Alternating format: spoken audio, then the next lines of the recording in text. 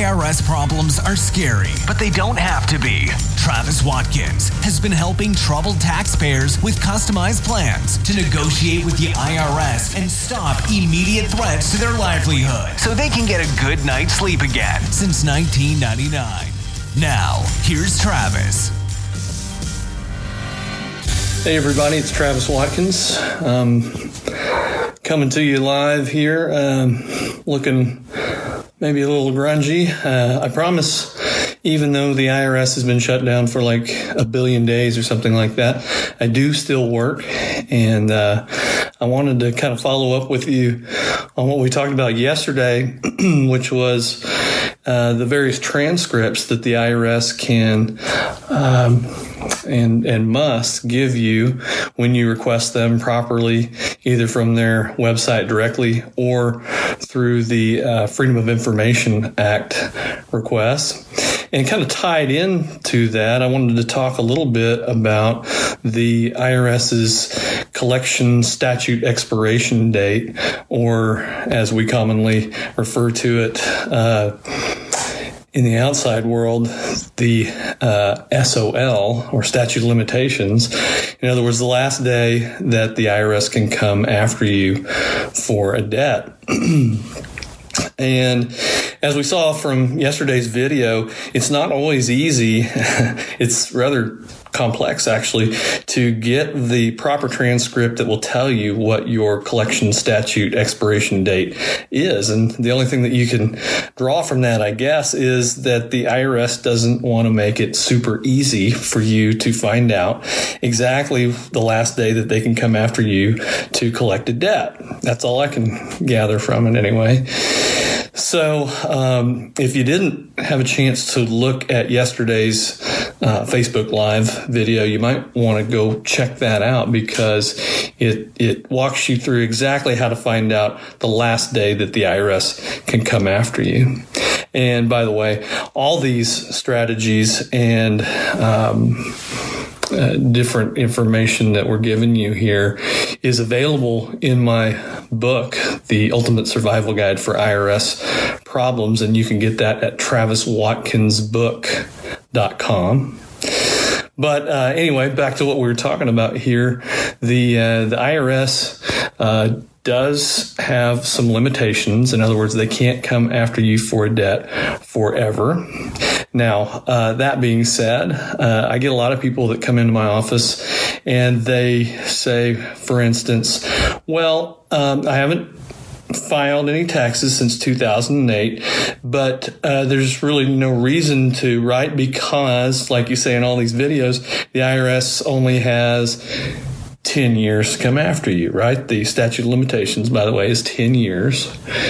And they think, well, since I haven't filed and I've laid low this whole period of time, can't I just, forget about this problem? And the answer to that is probably not, because the collection statute expiration date, the CSED, that 10-year statute of limitations for the IRS, does not begin to run against the IRS until you file and the tax has been what they call assessed, or in other words, the IRS has processed the return, they have accepted it as a non-fraudulent return, and they have sent you out a bill if you owe on it. So those things are what goes into this assessment date. And so it must be assessed before the CSED, statute of limitations, begins to run. That's a very important thing to remember when you're trying to calculate your own collection statute expiration date. So just remember, got to file. They get a fair crack at you, so to speak, within that 10-year statute of limitations, which doesn't begin to run because if you don't file, it never runs. So just keep that in mind. As we talked about yesterday, it's displayed prominently on that IMFOLT transcript, MFOLT transcript, which is only available to taxpayers if you make a Freedom of Information Act request. And we showed you yesterday how to do that type of request. I suppose you could also go on the government's, the United States government's FOIA website. I don't have that here in front of me, but you can make different types of FOIA requests directly to the government on the interwebs. And that's the only way that I know of electronically for a taxpayer to make such a FOIA request. But I think best practices, the safest route is to go ahead and do a written request for this type of IMFOLT transcript, and do that through the mail or by fax or both to be safe. And it'll be displayed there prominently as the last CSED, last collection statute expiration date. And that, according to the IRS, will be the last day that the IRS can come after you. Now, as with everything, when you're talking about IRS collection procedures and dealing with the Internal Revenue Service, there are a plethora of exceptions to that 10-year rule. And here's kind of what they are in a nutshell. First of all, bankruptcy. If you take bankruptcy, that will stop the collection statute expiration date from running against the IRS. And what that means is that 10-year period doesn't run at all while your bankruptcy is pending, the whole period that it's pending. And then from the date of discharge, or if it's an approved plan type of bankruptcy, they'll get a little bit of grace period on top of that. So it's like 180 days after the bankruptcy court wraps up your bankruptcy and gives you either a discharge or a confirmed plan. So keep that in mind. If you took bankruptcy, then that's going to stop that collection statute expiration date from running during that period of time. Another exception, I'm reading direct from the Ultimate Survival Guide for IRS Problems right now for these exceptions to the rules. So I don't have fantastic memory when it comes to these right off the top of my head, but you can get that book directly from TravisWatkinsBook.com. Go there and you can download it directly for free, no cost to you. Or if you prefer to have one of those tangible bound books in your hand, fill out the form there and we'll send that to you as well. All right, back to the exceptions to the statute of limitations at the IRS. The next one is a request for innocent spouse relief. And we don't have time to go into that whole type of thing right now, but just know that if you are seeking innocent spouse relief with the IRS, the time that you are requesting that, plus some type of grace period after they either say yes or no on the innocent spouse relief application, that's going to toll or stay or stop the statute of limitations from running against the IRS. Another type of exception is a filed Form 911 request. And what that is, like it sounds, 911 is an emergency type application to the IRS, the Taxpayer Advocate Office of the IRS. They're kind of like the public defender for the Internal Revenue Service. They are part of the Internal Revenue Service, but they are tasked more with helping the taxpayer when they can't get some type of information for themselves. For instance, there's some type of logjam that the IRS has lost something, or there's some type of relief that the taxpayer could not otherwise get either on their own or even in some cases with a qualified tax professional such as myself. We have been known to call the taxpayer advocate to break up these logjams. They've just got more computer screens than they can see than your normal taxpayer or even tax professional. But they're a very busy office. They don't take every single case, for instance. But know that when you file a Form 911 with the IRS, That's going to stop your statute of limitations from running. Another one is a collection due process hearing request. What that means is you do get some due process when you owe the IRS, believe it or not. It's not a court type of due process. It is a administrative hearing. And they do give those. They give notice for those. You have a very short window, and we'll talk more about those in upcoming videos here. But know that when you ask for a collection due process hearing, you are going to get the time that's pending with the IRS.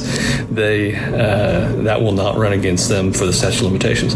Hopefully, you're kind of seeing a trend here. Whenever you ask the IRS for anything in the way of relief, if you're asking them for time, if you're asking them to give you some collection due process, they're always going to get that time that you've made the request, plus the time that it's pending, plus the time that they're thinking about things, plus some amount of grace period, typically 90 to 180 days of grace for themselves from that S.O.L, from that statute of limitations collection statute expiration date from running.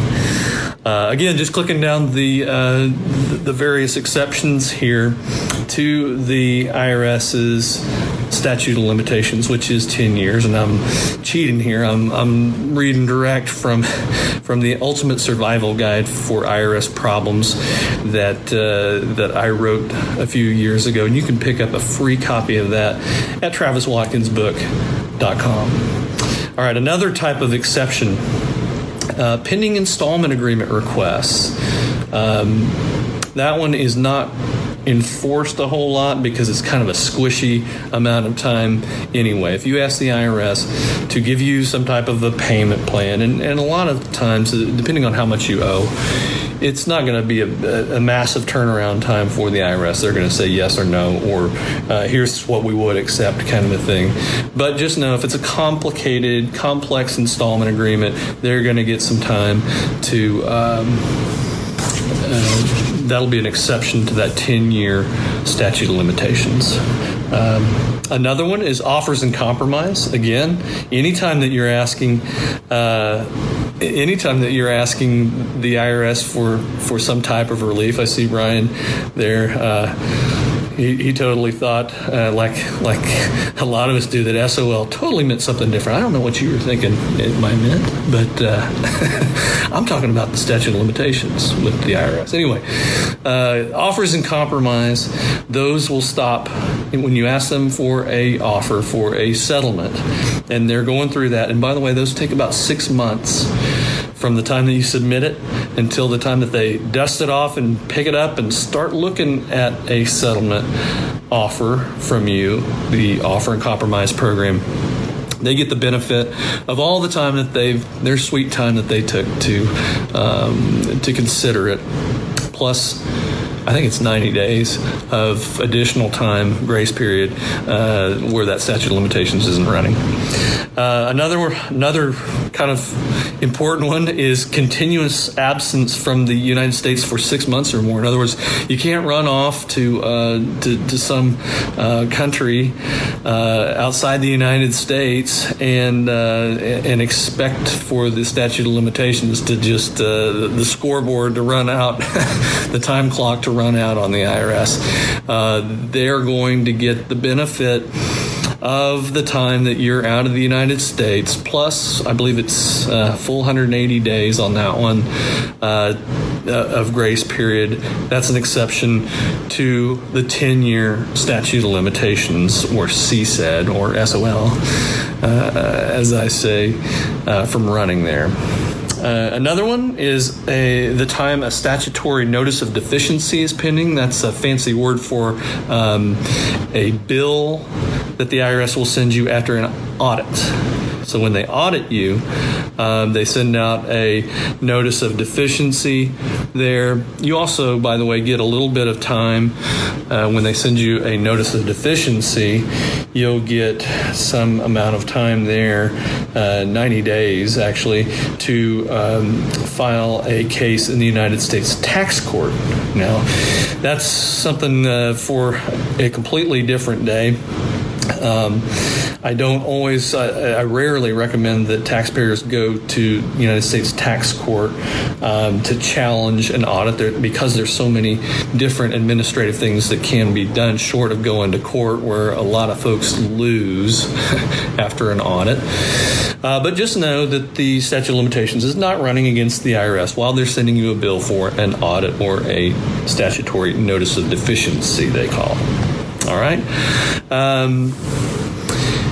This is, a very important piece of information to the puzzle when you're talking about an IRS tax case. When you owe the IRS, you're really going to want to know how long they have to come against you. And again, if you haven't watched that video from yesterday about how to make your own Freedom of Information Act request, go back and watch that one, because it really shows you how to get that last CSED, that final day that they can come after you for a tax problem, for a tax bill, because you're going to need to use it strategically. Now, a lot of people will say, as I mentioned at the beginning, well, can I just wait this thing out? And sometimes, yes, you can.